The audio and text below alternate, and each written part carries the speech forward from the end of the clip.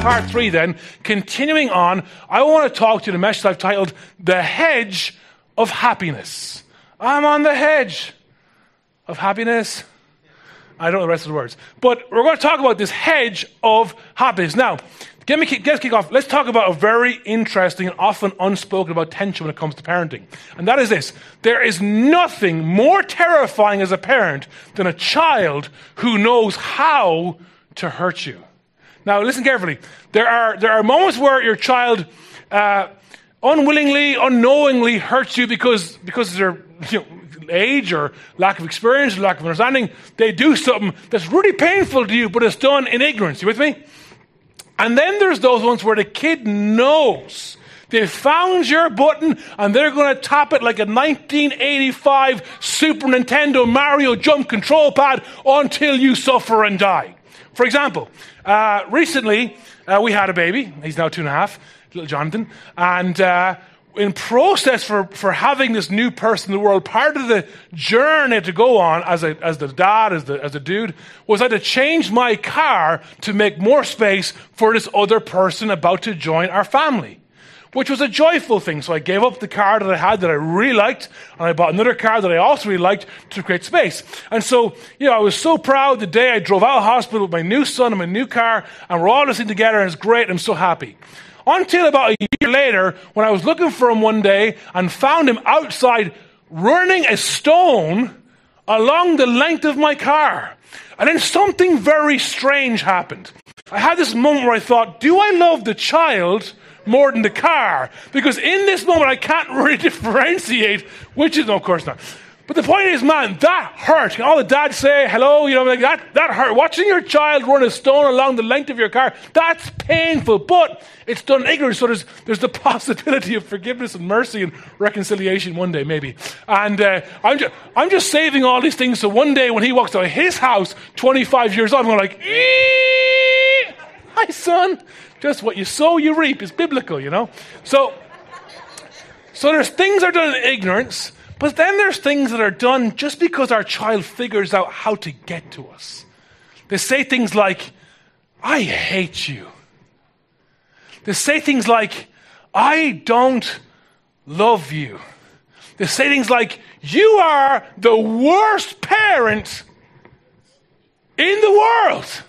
And the worst part about this comment is that we spend most of our parenting life, don't we parents, wondering, am I the worst parent in the world?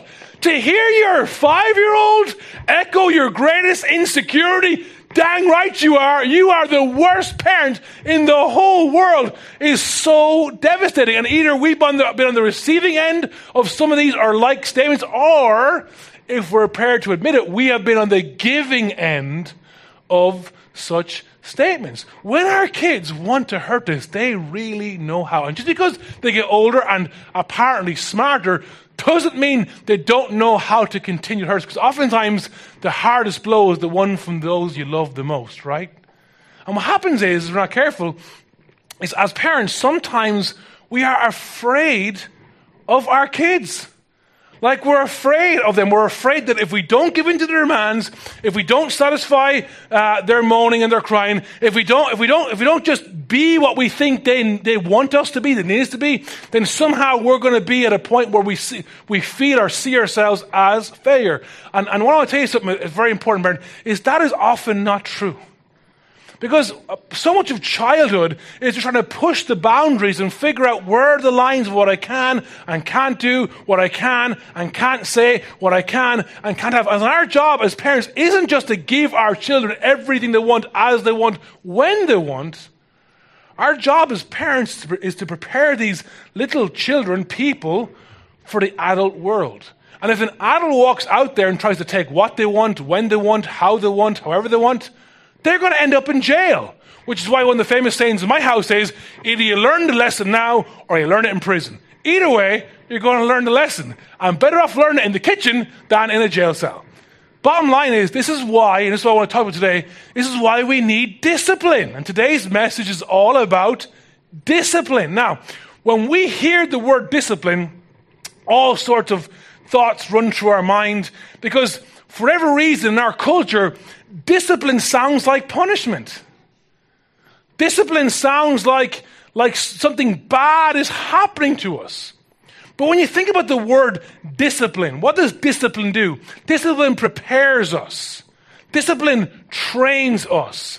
Discipline equips us. The purpose of discipline isn't punishment or unnecessary pain. The purpose of discipline is training. When someone is studying in a field, we say, what discipline are you graduating from? It isn't a bad thing, it's that they've honed and focused their skill to be an expert in that area. If someone's going to run a triathlon or perform as a high-level athlete, they have to enter into a season of discipline to prepare themselves. Yes, it may seem like in the short run, the pain is hard work and the pain is perhaps unnecessary, but in the long run, the gain for the pain is always worth it. Here's the point. When it comes to raising children, when it comes to thinking about discipline, we shouldn't think about just in a negative sense, but also in a positive sense. That discipline isn't just the pain, but sometimes discipline can be the reward. Sometimes discipline can be this idea that if I off-put now what I want right now, for the sake of something later, the something later will be of greater value than the thing I could have now. And as parents, we need to be very careful. Why? Because when we, how do you say this sophisticatedly, when we affirm or when we ignore our kids' behaviors, good, bad, or ugly, what's happening is we are rewarding or affirming that behavior. And that which is rewarded is repeated. That which we celebrate, people emulate. What we reward as people, whether you be an employer, a manager, a mentor, what we reward, what we acknowledge, what we give value to, what we celebrate, people recognize, oh, this is what's required of me. And oftentimes as parents, well, two things. What we do is we fall into the trap of only ever giving out and never really rewarding. That's not healthy either. Or we just ignore all the bad and keep giving what they want. And in that giving, what we're saying is every time you nag me, every time you push me, every time you threaten me, because I'm afraid of you, I'm going to give you exactly what you want. And they'll go into the world thinking they can muscle and manipulate and push their way, any way they want, to get their way. And they won't. And that what we're doing in that moment is to save our short-term stress and pain, is we're setting our kids up for failure. Now, one of the things I've learned in life is that oftentimes short-term pain is worth the long-term gain.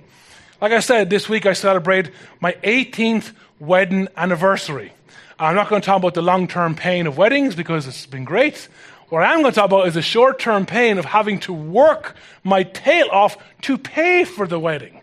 And I can remember, my story I told you guys before is that when I was doing my leaving cert, I was planning my wedding because the summer I did my leaving cert, I got married. So while I was sitting my leaving cert, I was planning a wedding. I was doing my exams, going to work to pay for a wedding. Fast forward the clock 2 months to this week, 18 years ago, and as the story goes, I got my leaving cert results on a Tuesday, baptized on a Wednesday, and married on a Thursday. Busy week, everybody. And you know, as I look back at that season of how stressed it was and how much pressure there was and how much, you know, expectation there was on me as an 18-year-old young person to not only try pass a leaving cert after completely failing the first half of secondary school, but also to keep a job going and then also be ready to marry someone, it was a lot of hard work. But it was short-term pain that 18 years later seems like nothing if you compare it to the happiness and love and friendship. In fact, here's a crazy thought. This year, I haven't said this to my wife yet. This year, I'm going to be more with her than I ever was alone. So I would have lived more with my wife than I've ever lived without my wife. So I don't know where you draw the line. Like, if we were to separate, I don't know where do you cut? Like, you know what I'm saying? Because it ain't down the middle anymore, you know what I'm saying? Because it's almost like we're one thing. And a large part of where this thinking came from was my father. And I don't know if you've ever met my father. Here's a photo of old Dad. And yeah, my father, John Corcoran. And my father, as you can tell, is a criminal. No, he's not. He's an ex-Special Forces soldier. I've mentioned him in some of the messages. And being an ex-Special Forces soldier, growing up, in that culture and household, one of the values he taught me is that, and I remember, there'd be moments, and I played a lot of rugby, I told you before, where we'd be in a very difficult moment as a team, and maybe we're beaten up and bruised, and we're losing, and my dad used to go to all my games, and he'd come over and he'd say something to the effect like, "The pain may last in the short term, but the glory will be forever."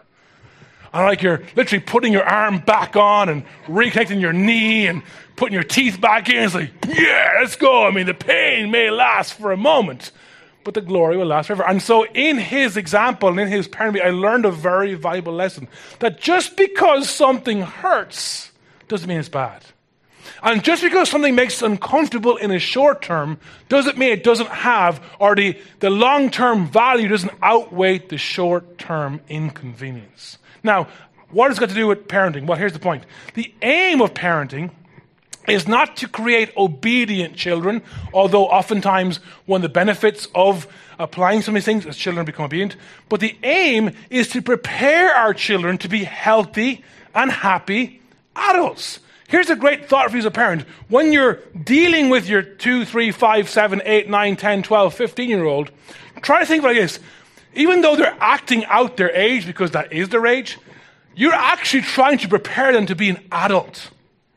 If you perpetually treat them as a child, and the person that you hand them off to next, whether it be a wife or a husband or an employer or college, they'll have to keep treating them that way because they'll think that's normal, and that'll be your responsibility.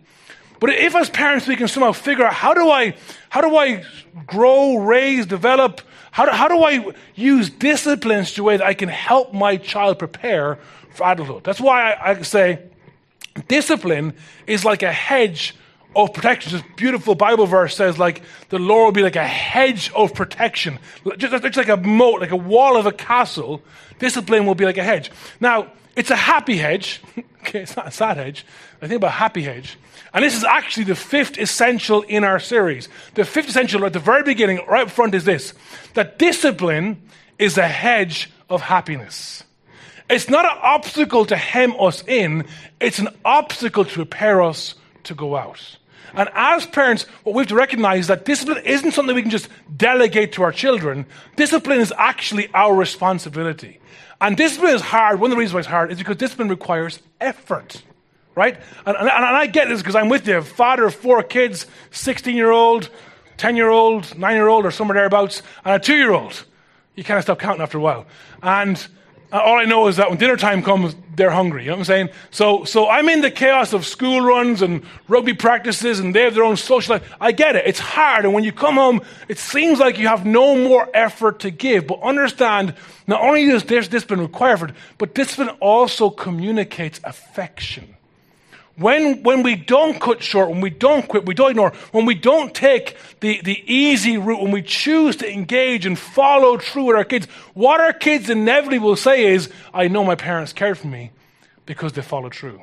And again, research has done this with a bunch of antisocial kids, and they were asked, how do you feel about your parents? And one of the main results was, the majority of them said, well, I know my parents didn't love me because they never disciplined me. You see, we discipline not because we're angry, not because we want to punish. We discipline because as parents we care. We care. And because we care, we need to discipline carefully. And that is the tension, that is the balance. So the question we're asking today is, how do we carefully discipline? And as we do every week, we're going to turn to God's Word for help, for guidance, for help from heaven, to help us navigate this tension. We're going to turn to the book of Hebrews. We're going to look at chapter 12. We're going to look at verses 4 to 9. Again, all the notes are in the Bible app for you if you want to track along. So Hebrews chapter 12 and verse 4. Now, we don't know who wrote the book of Hebrews. We do know that it was written to Hebrews, which are Jewish Christians, and it was written in response to some challenges they were facing, and it was also written to encourage them, because the world they're in was changing, and what was about to happen was people were going to be persecuted, arrested, beaten up just because they were Christians. So the author is trying to prepare them for this. So in verse 4, he says, or she says, or they say, in your struggle against sin, you've not yet resisted to the point of shedding your blood. There's an encouraging word. And you've forgotten the word of encouragement that addresses you as sons. And here it goes in verse 6. My son, do not make light. This is really key. Do not make light of the Lord's discipline, and do not lose heart when he rebukes you. Because the Lord disciplines the one he loves, and he chastens everyone except son. This is very important. Why? Because in the Greek language, this letter is written, to not make light means like don't easily dismiss, don't look over, don't just like, it's no big deal. Like don't overlook the importance of discipline. And he's applying it first and foremost to these first Christians, and applies to our life too. Ultimately, sometimes why God allows us, he doesn't cause us to go to difficult seasons. God is not the author of confusion or pain or evil, but oftentimes because of our own choices, because of our own desires, our own the consequences of those things, we end up in places where, man, we feel like we're disciplined. And God will use seasons to discipline us. And the word rebuke basically means to remind of truth, to remind of the right way, to call back to the right path. What he's saying is, when we as Christians, those who are Jesus followers, when we find ourselves struggling, going through difficult seasons, when we find ourselves on the receiving end of God's discipline, when we find ourselves on the receiving end of a rebuke, we should be encouraged. You're thinking, why would I be encouraged? If someone's giving out to me, why should I be encouraged? The last time I checked, the human reaction 100% of the time to be given out to is to fight back. It's human nature. But the point he's making is that God would not bother with you if he didn't care for you. And God wouldn't intervene in your life if your life had no value. The very fact that God disciplines you as a son shows you that he loves and accepts you as one. That you're part of his family. That he won't ignore the choices that are destructive or selfish or sinful, because he wants something better for you. Because, like I said at the beginning, you have an extraordinary purpose. And this, of course, is a quote from Proverbs, verse 7. Endure hardship, then he says, as discipline. For God is treating you as his children. For what children are not disciplined by their father? Again, if you can produce a child as a man, that does not make you a father. You can biologically create another person and on a birth cert be called father, but to be a father, you're involved, you're committed, you're consistent, you're present. Come on, somebody. You value this person to the point that you're going to give up yourself for their benefit. So if a father is truly a father, then he is someone who is interested in the direction and destination of his children. And part of the shaping, supporting, and sending process is discipline. Moreover, he says, where are we? Moreover, verse 9, we have all had human fathers, or we should have had human fathers, who disciplined us, and we respected them for it.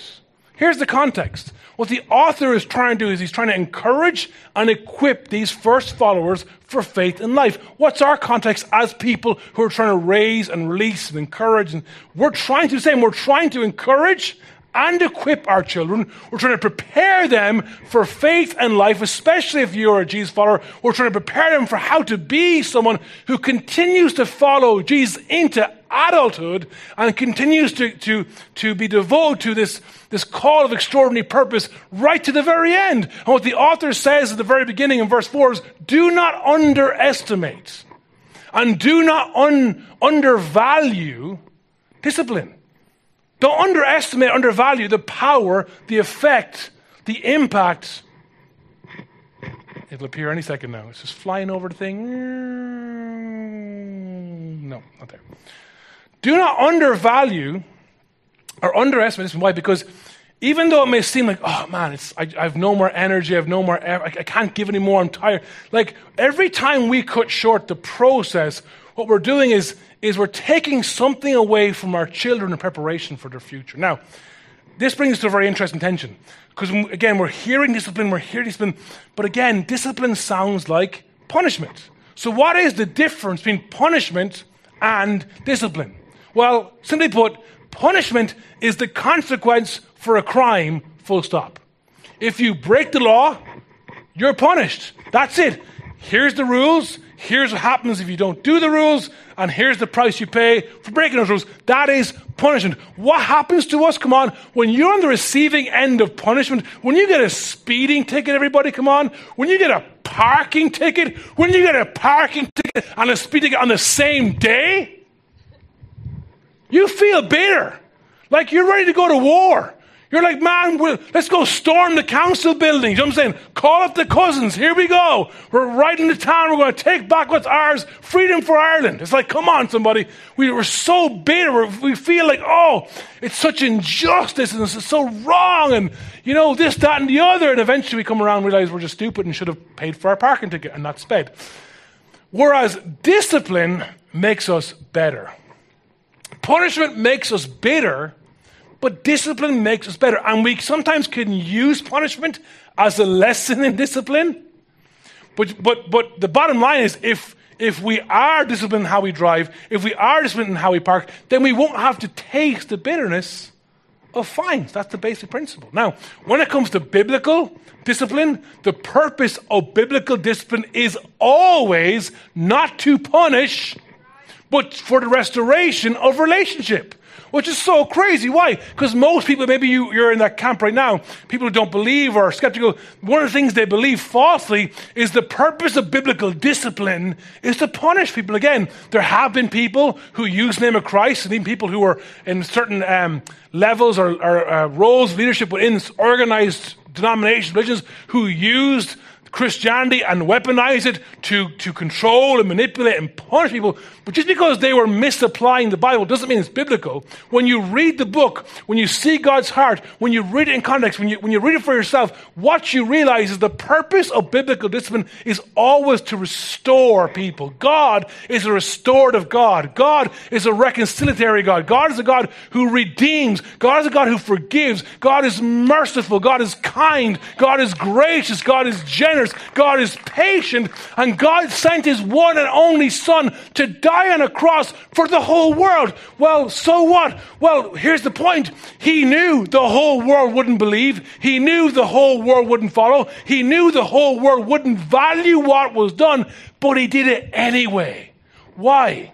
Jesus died for you in the chance, in the hope, in the possibility that maybe, just maybe, you would open your heart to him and you'd experience the greatest miracle any human being can experience, the restoration of our broken hearts and our Father in heaven. The purpose of biblical discipline is always to restore relationships. And likewise for us as parents, as leaders, as managers, as coaches, as teachers, we need to discipline in a way that restores people. And we discipline people in a way that disciplines away from dishonesty. Because one of the biggest, most important rules in our house is don't lie. Like there's grace for everything, but don't lie. And if you lie, tell the truth. Because the problem with lying is if you're lying or deceiving, I don't know if what we're talking about right now is reality. It's a very dangerous thing when we find ourselves lying and deceiving. So we want to discipline against dishonesty. Against, secondly, disrespect. And against, thirdly, disobedience. As parents, as leaders, we want to raise and prepare our kids for this idea that one day honesty pays off in the long run. Come on. Integrity pays off in the long run. It's much better to live your life never having to look over your shoulder because there's those skeletons in the closet. It's just better in life to be someone that even though you're disrespected and even though it's easy to fall into the victim narrative of our culture because everybody right now is the victim of something, but instead to go, no, I am going to show respect even when I'm disrespected. Not because of how they act, but because of who I am and whose I am and what I value. And ultimately, whether it's a speeding ticket or just trusting that God knows best for our lives, I'm going to obey, not because I have to. You don't have to not speed. You don't have to not, you don't have to pay attention to parking. You can do it. You can spend your whole life paying tickets if you want to and losing licenses and going through that crazy cycle. But life is better disciplined. Life is better for our kids if they're honest, respectful, and obedient to God and obedient to the governing powers of the world. Now, the question, of course, is, well, how? I mean, practically that's great, but how do we do this? Because we are human beings. And this is a series called Help for Raising Humans. What we're going to do is we're going to take that word human and very quickly I'm going to give you some practical tools as to how we raise our kids, how we discipline our kids, how we call them into a standard of living that prepares them, doesn't just keep them quiet and obedient as children, but prepares them to be healthy and happy adults. The first one, H, stands for humility. And again, we did cover this last week, but in this instance, when I say humility, what I'm referring to is teachability. That one of the greatest values we can teach our kids in life is to be a teachable person. Don't be arrogant. Don't be someone who's full of yourself. Don't be a fathead, as we say in my family. Like, don't require carpenters to follow you around and make the archways of doors bigger to fit your fat head in them. You know what I'm saying? Just be cool, man. Just be teachable. I had this conversation this morning on the way in the car with my 16-year-old son. We're talking about an interaction that happened yesterday, and I was just following through. Something happened yesterday, and we couldn't really deal with it. I said, okay, we'll leave for now. I'll follow up with you later, okay? And follow through is so important. So this morning, as we're loading the car, I said, let's go back and pick up where we left off. To which his reaction was like, oh. And I was like, well, he's either here or prison. Famous line. So it's like, so we talked about this idea that at the end of the day, I said, part of you as a young man becoming an adult is realizing you're not one yet. A part of wisdom at your age is realizing that you are in the tension of becoming something, an adult, but not quite yet. Therefore, as someone who is younger, as someone who is still technically a child, it's good for us to always be humble when we're talking to adults. And then I said, and that doesn't leave you because later on, you can be in your 40s, 50s, 60s, but still someone who's older, a father-in-law, a mentor, a pastor, someone that you hold in high regard will speak to you, and they're speaking to you for your benefit, and what will determine whether or not you take that good advice is if your heart is teachable. I want you, my son, to have a teachable heart, to be humble. Why? Because it's impossible for us to shape our child's lives in any way for the better if there's no teachability. Teachability is the value of listening and learning. Here's the bottom line. Parents, this is going to be challenging, so put your gum shield in. If we find our own children to be obnoxious, arrogant, self-centered little fill in the blank, everyone else will too. If you don't like your child, guess what? No one else does either. And we want to like our children. We want others to like our children. So we have to use discipline to teach our kids to be teachable. It was Dr. Jordan B. Peterson who said, do not let your children do anything that makes you dislike them. So we want to help our kids become teachable. Number 2, the U stands for understanding. Understanding. This is very interesting. Why? Knowing what something is and knowing how to use it are different things. I could pick a random person from any one of our locations, say, pick someone in Dog, pick someone in Navan, pick someone in Dublin, say, hey, come down here, sit on this drum kit, I'm going to hand you 2 sticks and play a song. It's like, well, I understand there's drums, I understand there's sticks, I just don't know how to use those sticks in a way to produce something rhythmic and beautiful that makes everyone move, because everyone knows that God's favorite instrument is always the drum kit. He told me himself this morning personally, so you can fact check me if you want. Just because you know something doesn't mean you understand it. We want to raise people in this world. They don't just know, because here's a challenge we face as parents. Like, children have never had more unfettered access to knowledge. Like back in the day, if your granddad told a story that was a load of nonsense, you would never know. Like, in your heart, you're going, this seems a bit theatrical. This seems a bit, and of course, if you're raised in Ireland, everything's overstatement. Oh, there was 10 million people there. And oh, Jenny, they were like 20 feet tall. And oh my, and you're going, and as an Irish person, you learn to hear the information, but like interpret it. You know what I'm saying? It's like, yeah, okay, there was a million, so probably like 10. You know what I'm saying? So, but nowadays, if you tell a story, your kid's like, no, it was 1994. And actually, I can see here from Mom's photo gallery, actually, you were in Cyprus. It's like, dang. So our kids have no lack of knowledge. What our kids are desperate for is understanding. It was Charles Ketterman, the great inventor, who said, here is a great difference between knowing a thing and understanding it. You can know a lot and not really understand anything. So how do we encourage or discipline our kids' understanding? 3 things real quick. We want them to become self-aware. Like, did you realize when you said this, how that came across? Did you see that person's face as those words came out of your mouth? Have you ever thought about when you say that to your brothers, like if I said the thing you said to them to you, how would you feel? So we're constantly trying to coach and teach our kids to understand self-awareness, how they come across in any and every social setting. The second thing we want to teach to understand is how to be others aware. Because again, in our culture, the culture of jump on a bus, jump on a Lewis, jump in a car, AirPods, we're so obsessed with ourselves, our own world, our own problems, our own issues, we're not looking around.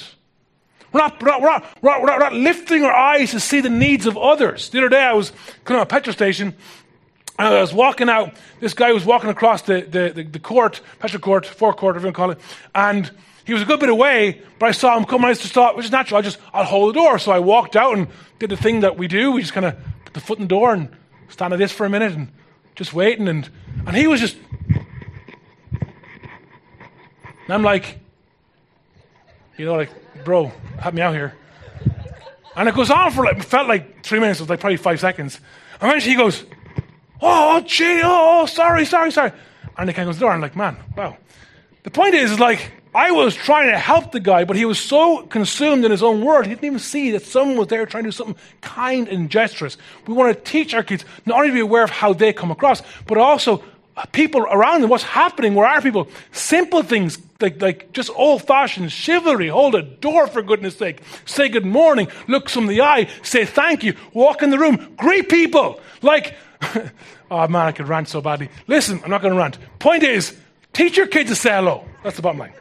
Third thing is this: self-aware, others aware, but then also aware of the effect of myself on others. Like, we need to really promote self-awareness. Again, I could do a whole sermon on that. Okay, so humility, understanding 3. M stands for maturity. Now understand, maturity is not relative to age. When we first started this church 15 years ago, at that point, I've been married almost 3 years. We had a son, Joshua. At that point, he was 9 months old. And I was 21 years old, and all of a sudden, here was I leading a church. Like the average age in the first group of people in our church was like 150 years old, or so it felt like.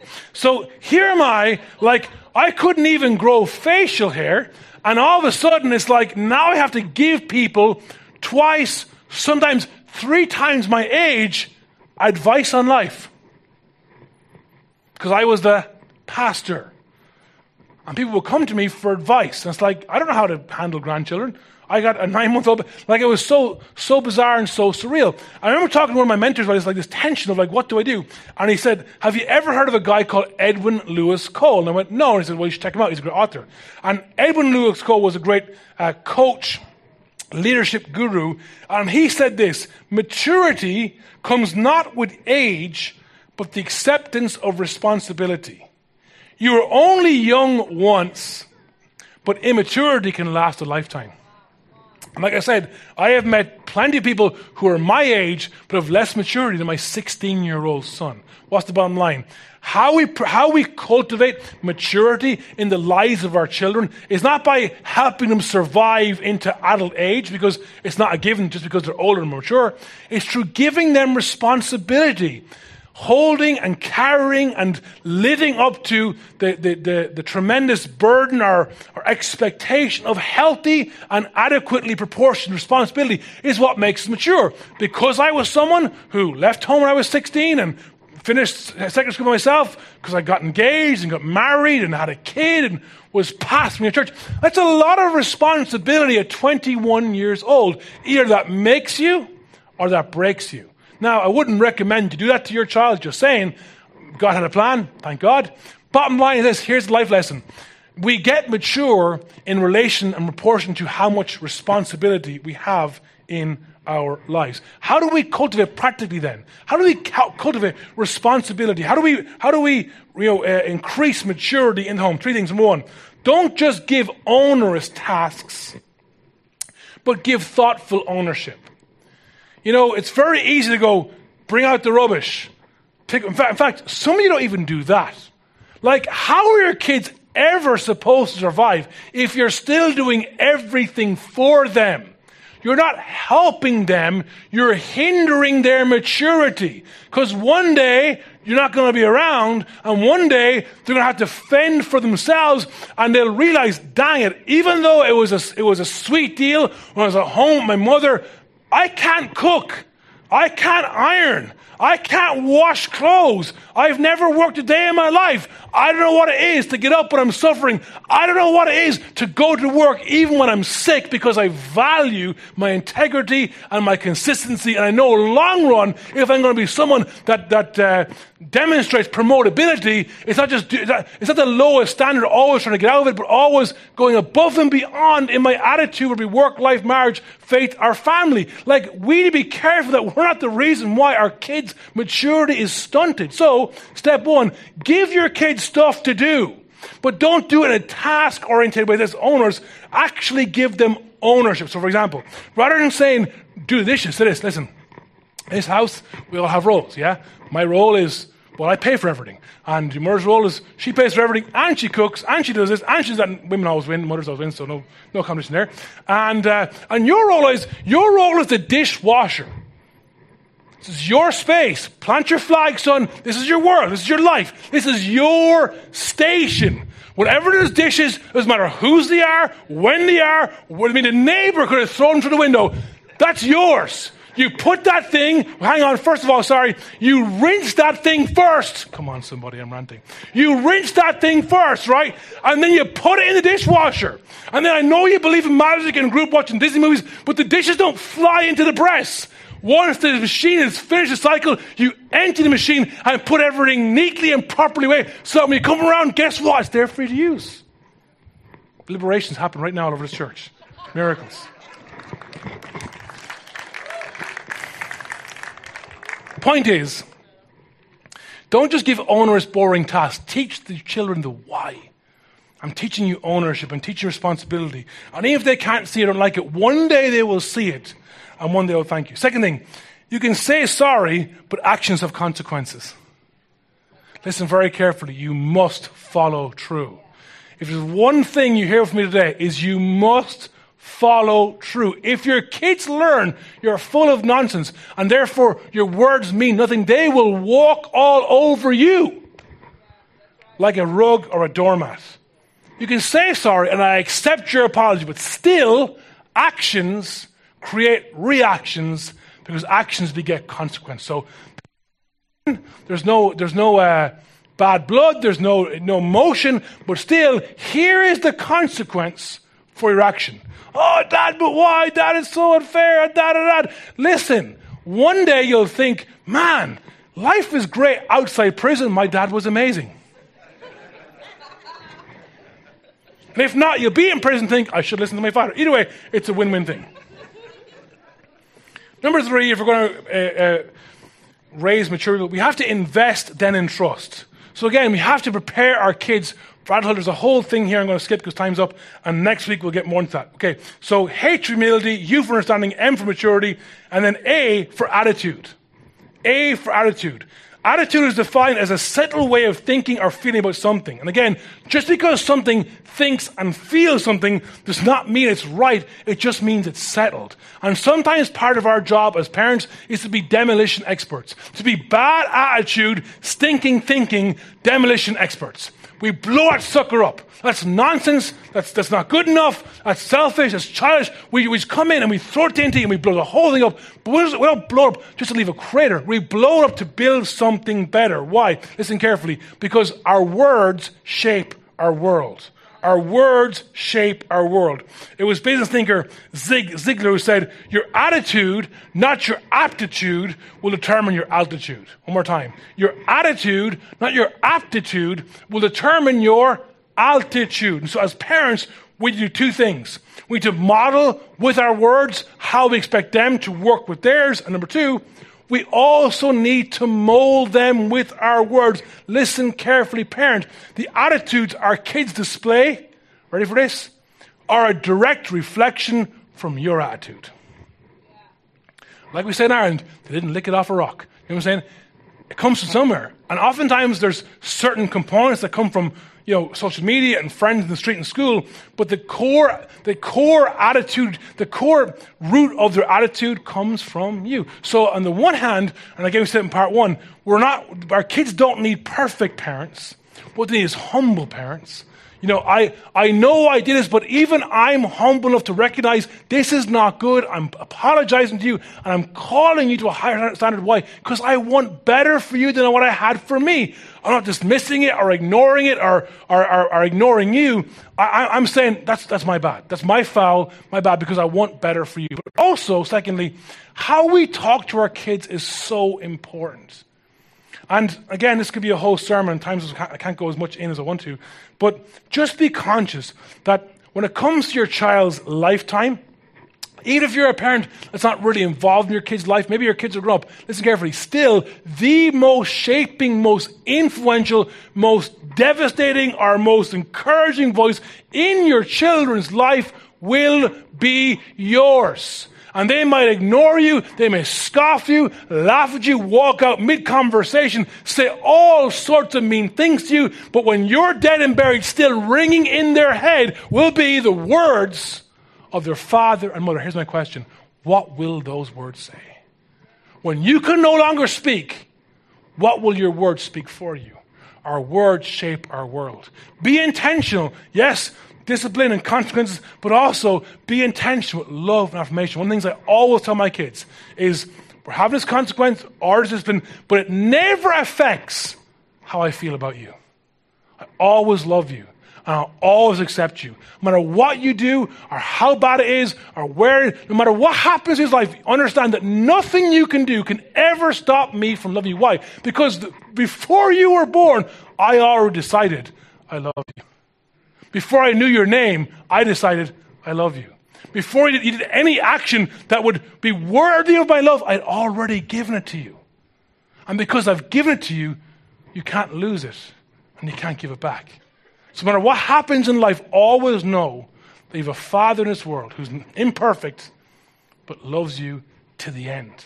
And we have to be intentional as parents that we leave a legacy of words that our kids are affirmed, loved, and accepted no matter what. Okay, the last one is N, navigation. Humility, understanding, maturity, attitude, and navigation. It's not enough to direct our kids and say, hey, there's the way. We must show them how. We must show them how to make better decisions and live with fewer regrets. Why? Because direction, not intention, will determine their destination. The direction they take, not their best wishes, not their plans, not their intentions, will determine their destination. And many of us, our regrets came from making poor choices, not choosing the right thing at the right time, not in the right path, and now we live with regret. If we want our kids to live without regrets or as little regrets or less regrets than us, then we must remind them, we must not just point the way, but show them how to follow the way. And this predominantly applies to three things. Number one, boundaries, healthy boundaries. And again, it's a whole sermon. It applies to friends. As a parent, you have the right to be involved in your children's friendships. And understand this, the second most powerful voice in the life of your child, especially as teenagers, is the group of people they surround themselves with. And just because you don't want to be cool or be mean or whatever, or don't have other parents on the street talk to you, does not mean you should give up the second space of influence in your child's life to a bunch of delinquent, immature, self-centered, poorly parented children. It's your children's future you're giving away because just to save face on the street. You are the parent of that child. Who your kids surround themselves with will shape who they become. And too many times as a pastor, I watch especially Christian parents just go, oh, I want to be normal, be cool. So yeah, he goes out and he does this, does that, and the other, and she does this. And all of a sudden it's like, how did my child end up so far away? I'll tell you why. Because you didn't pay attention to their friendships. So again, it's a whole sermon series. So boundaries, friendships, and of course, thirdly, technology. And I wish I had more time to get into that because there's loads of practical stuff on technology. Bottom line is every detour is a direction, and every direction leads to a destination. Andy Stanley said, as parents, we're called to lead. And the goal of leadership is not to eradicate uncertainty, but rather to teach people to navigate. Bottom line is this.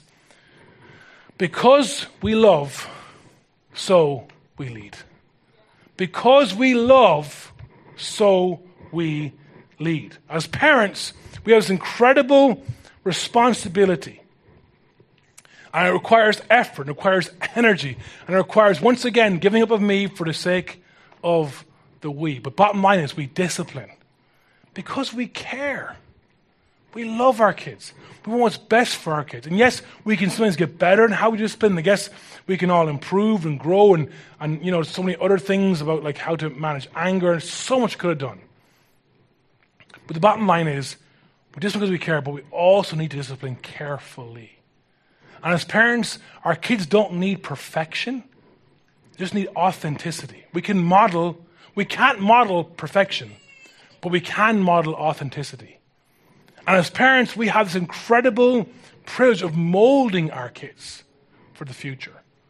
Of yes, loving and affirming and supporting, but also sometimes calling them back, sometimes clipping their wings, sometimes putting a hedge around them. Not to keep them there, not to bubble wrap them, but to prepare them for life and for the real world. Discipline is a hedge of protection. Discipline is a hedge of happiness. And I know already from just preparing for this message that maybe in the coming months we should do a whole series on just this topic. Just how can we get better at this communication? So many questions around navigating technology as a parent, social influences, the world. I mean, there's so many things happening now. But if I can just bring you back to this key thought. You're not alone in this. Because what did the author of Hebrews say? That when life sometimes feels difficult, when we feel like, man, we're being disciplined, let's be encouraged. Because God would not intervene if God did not care. And we have a heavenly Father. And wherever there's imperfection in us, the good news as parents is we can point to the perfection of Him. And wherever we fall and fail, the good news is we can always choose to get back up again with God's help and show our kids that success is not never failing or falling down. Success is getting back up with God's help and being more determined with love to shape the world into a better place. I want to encourage you, parent, that God is on your side. And there's lots of important things that we do in business and education and church in the world. But the most important thing to God's heart is when we are called, equipped, when we're privileged with the responsibility of shaping, supporting, and sending people into the world. You're not alone. You don't have to be perfect. And God wants to help you.